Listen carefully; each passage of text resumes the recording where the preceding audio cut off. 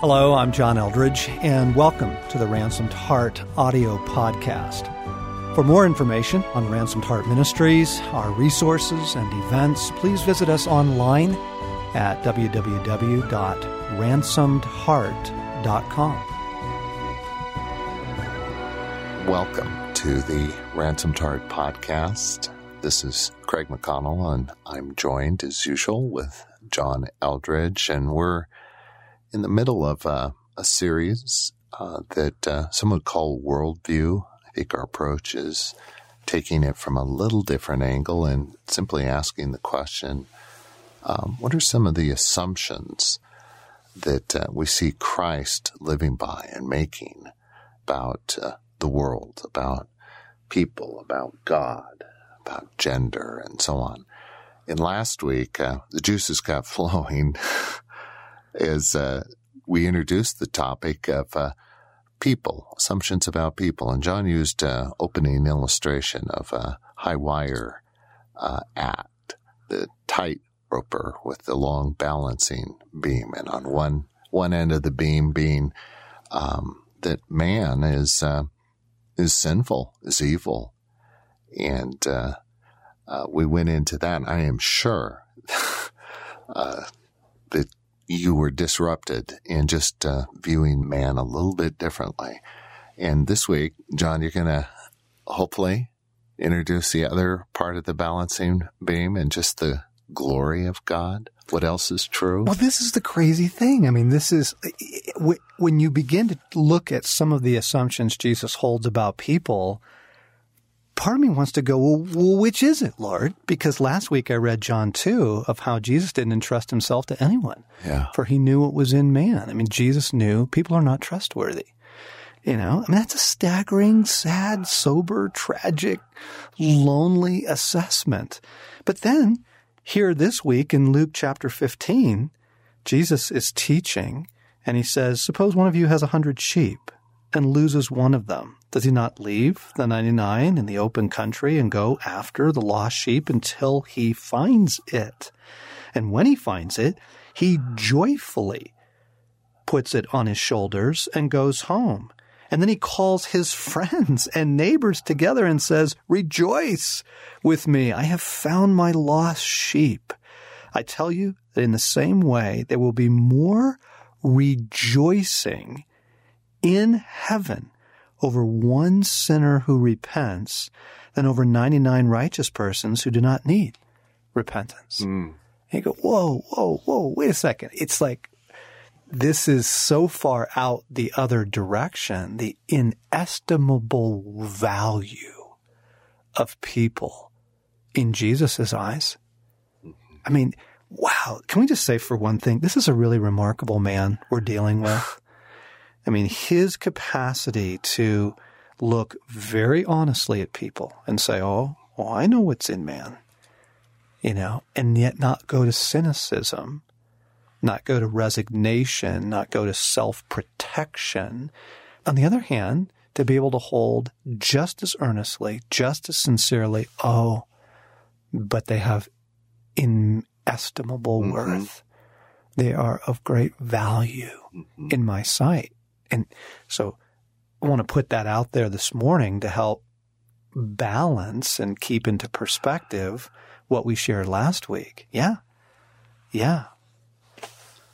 When you're saying that, I mean, I'm thinking of some of the encounters Christ had. The woman at the well, her evil, her sin was certainly clear. Christ certainly saw that. And exposed it, may we point out. Exposed it, but stayed with her. Yes. Because he saw something else as well. Yes. The rich young ruler. I mean, he's got this young man seeking, what must I do to inherit eternal life? Jesus sees what's going on and yet pursues him, stays in it. This one thing you lack. That's so good, Craig. Thank you. Because again, there's another example. He exposes his idolatry. He doesn't just say, oh, you're just misunderstood. Oh, you just didn't grow up without a dad. You know, oh, you just have experienced racism all your life, and that's the reason for your problems. He doesn't buy any of that. He says, oh, no, you're an idolater. And I love you. And here's an invitation to follow me. He reaches out to him. So picking up on last week, he sees the sin. He sees the posture of a heart or a soul, a life, a being. And that's not diminished, not because he doesn't see it, and yet somehow there's something else he sees or he's pursuing or he's after. Yes. It's both are true. Yes. Fiercely so. Yes. Prodigal son, right? The story of the prodigal son, very graphic description of a young man in sin, and yet this extraordinary picture as well of, do you remember the passage, while he was still a long ways off? This is the prodigal now on his way home. It says his father saw him and ran to him and embraced him. It says that he kissed him. God kisses the sinner. God embraces, and just the beauty of while he was still a long ways off, the only way the father could have seen him while he was still a long ways off is if he was watching, searching, scanning the horizon constantly for him. Right? Otherwise, he'd have to wait until he was, quite near at hand to look up and notice his son. So you have this beautiful, again, the value of human beings. The value of human beings. And let me tell a quick little story that Dennis Prager uses. You'll hear us quote, I think, a couple times in this series from a commentator that we really appreciate named Dennis Prager. He is a profound Jewish thinker. I think a very level-headed guy. Pray for his salvation from time to time. I'd love to see him become a Christian, but he is a remarkable man. And so anyway, here's the story that he tells.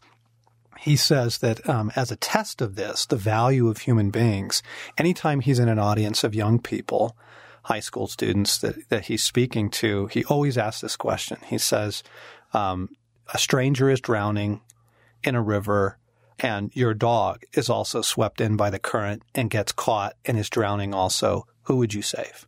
Yes. And he says that in every situation, every time he's ever asked the question, the overwhelming majority of the audience say, their dog. Yeah.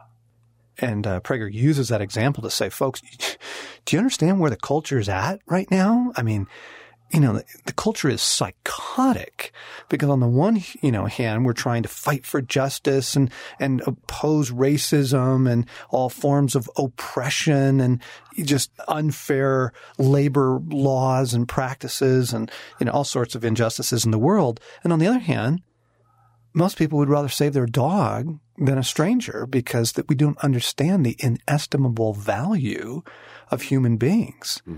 Jesus Christ did not die for the rainforest. Yeah. He didn't.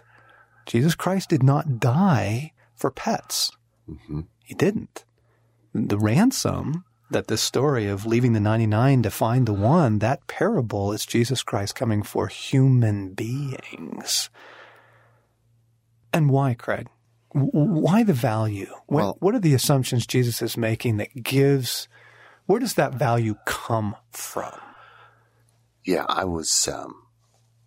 the value, what Christ, I think, sees, or where I go, is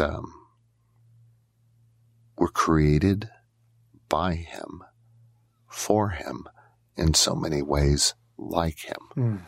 We bear his image, his heart, and all of creation is intended and built around some story of we as people and God being in this intimate romance.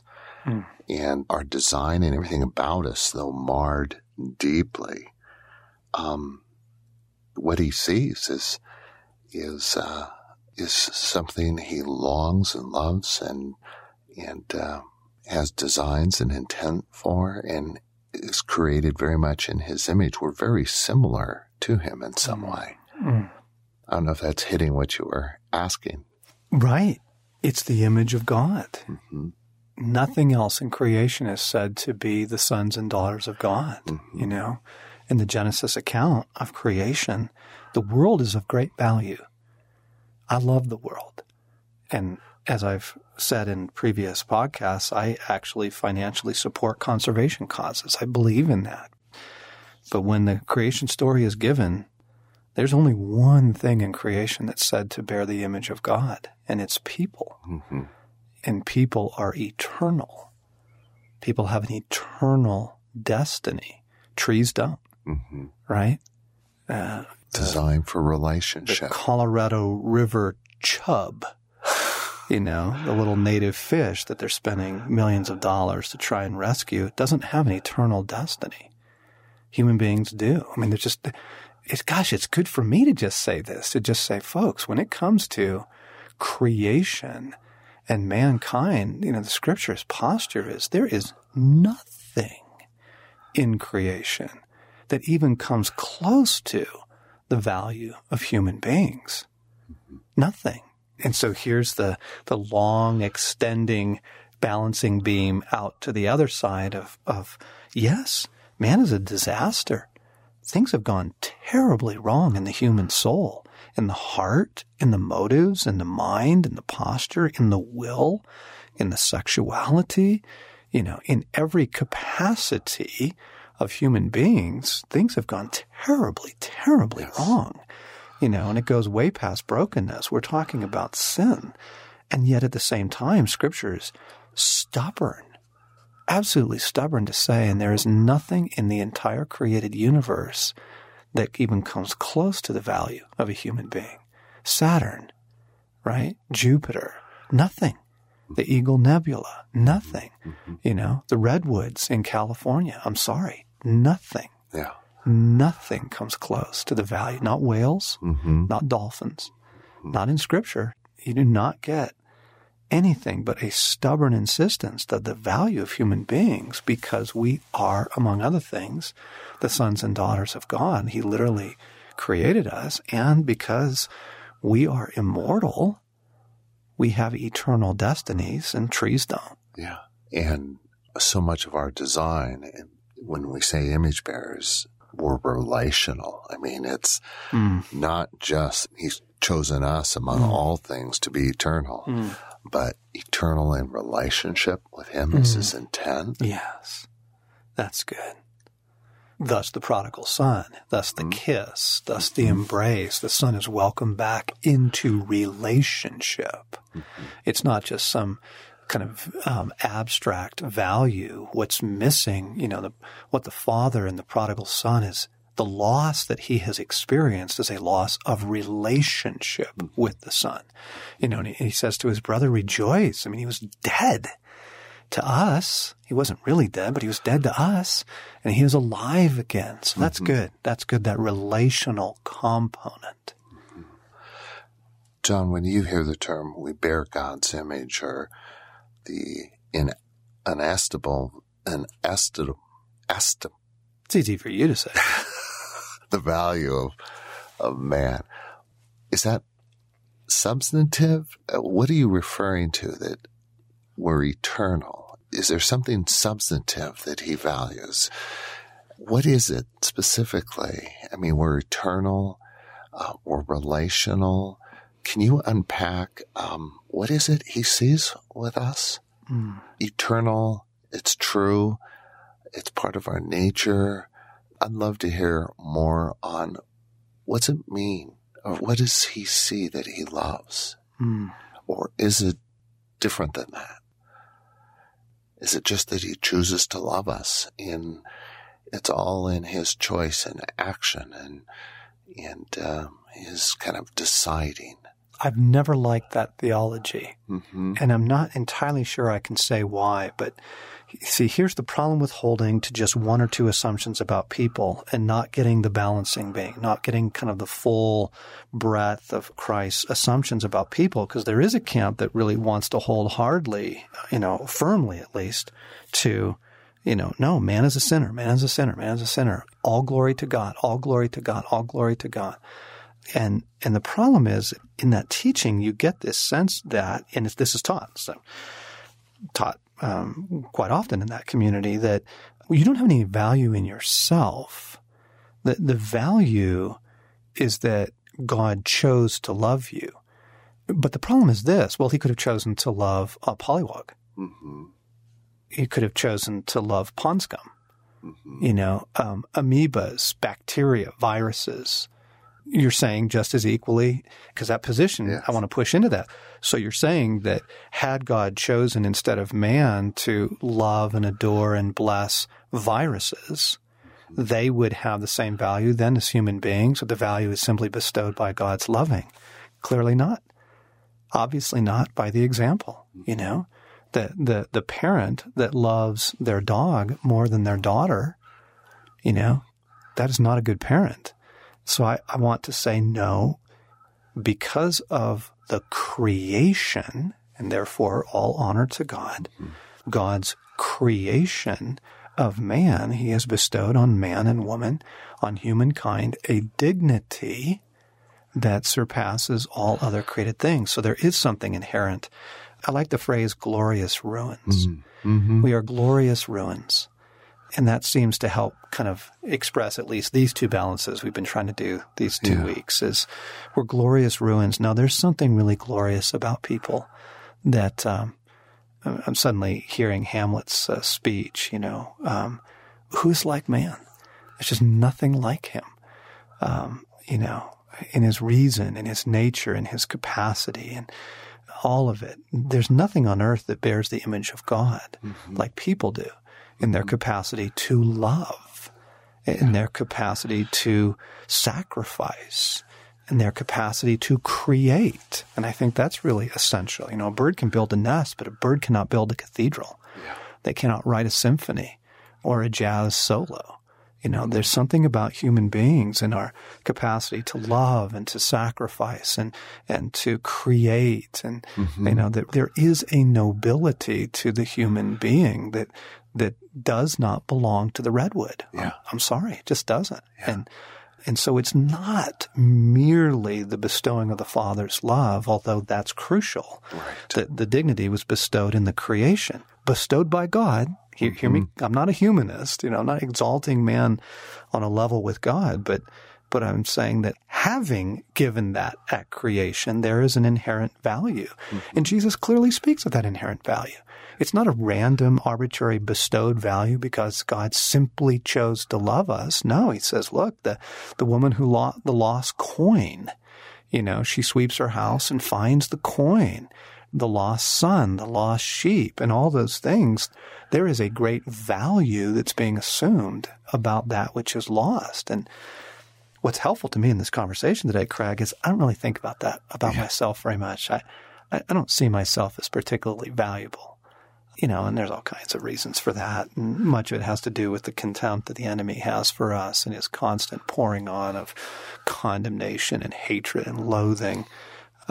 This is really good to just pause and say, human beings are of unequaled value in all the universe. Yeah. According to Christ, that's the assumption he holds. As you're talking, John, I just think, what does the incarnation mean in this? I mean, he became man. He went by the title Son of Man. That's really good. He still has his human body, by the way. Yeah. Jesus didn't chuck his body after the ascension. When they saw him raised from the dead, he said, look, Thomas, touch my hands. Look at the holes right here. He still has his scars even, so look at the value of humanity. In that body, he had emotions like us. His response to sinful people in their decisions is he wept. He felt compassion. That's good. God chose to reveal himself as human in the ultimate, truest, purest way. That says something about our value as well. Your humanity is of incredible value. Yeah, wow, that's huge. Oh my goodness, friends, we just went 20 minutes and I want to keep going. And so come back next week. So much more to say here simply on Jesus' assumptions about people. And I really think we need to come back to, let's draw some differentiations then between sin and brokenness and value of people and how that all interacts. And I want to say something else about another assumption Jesus makes about people in the Gospel of John. So thanks for listening. For more, we invite you to our website at ransomedheart.com or come to our Facebook page as well.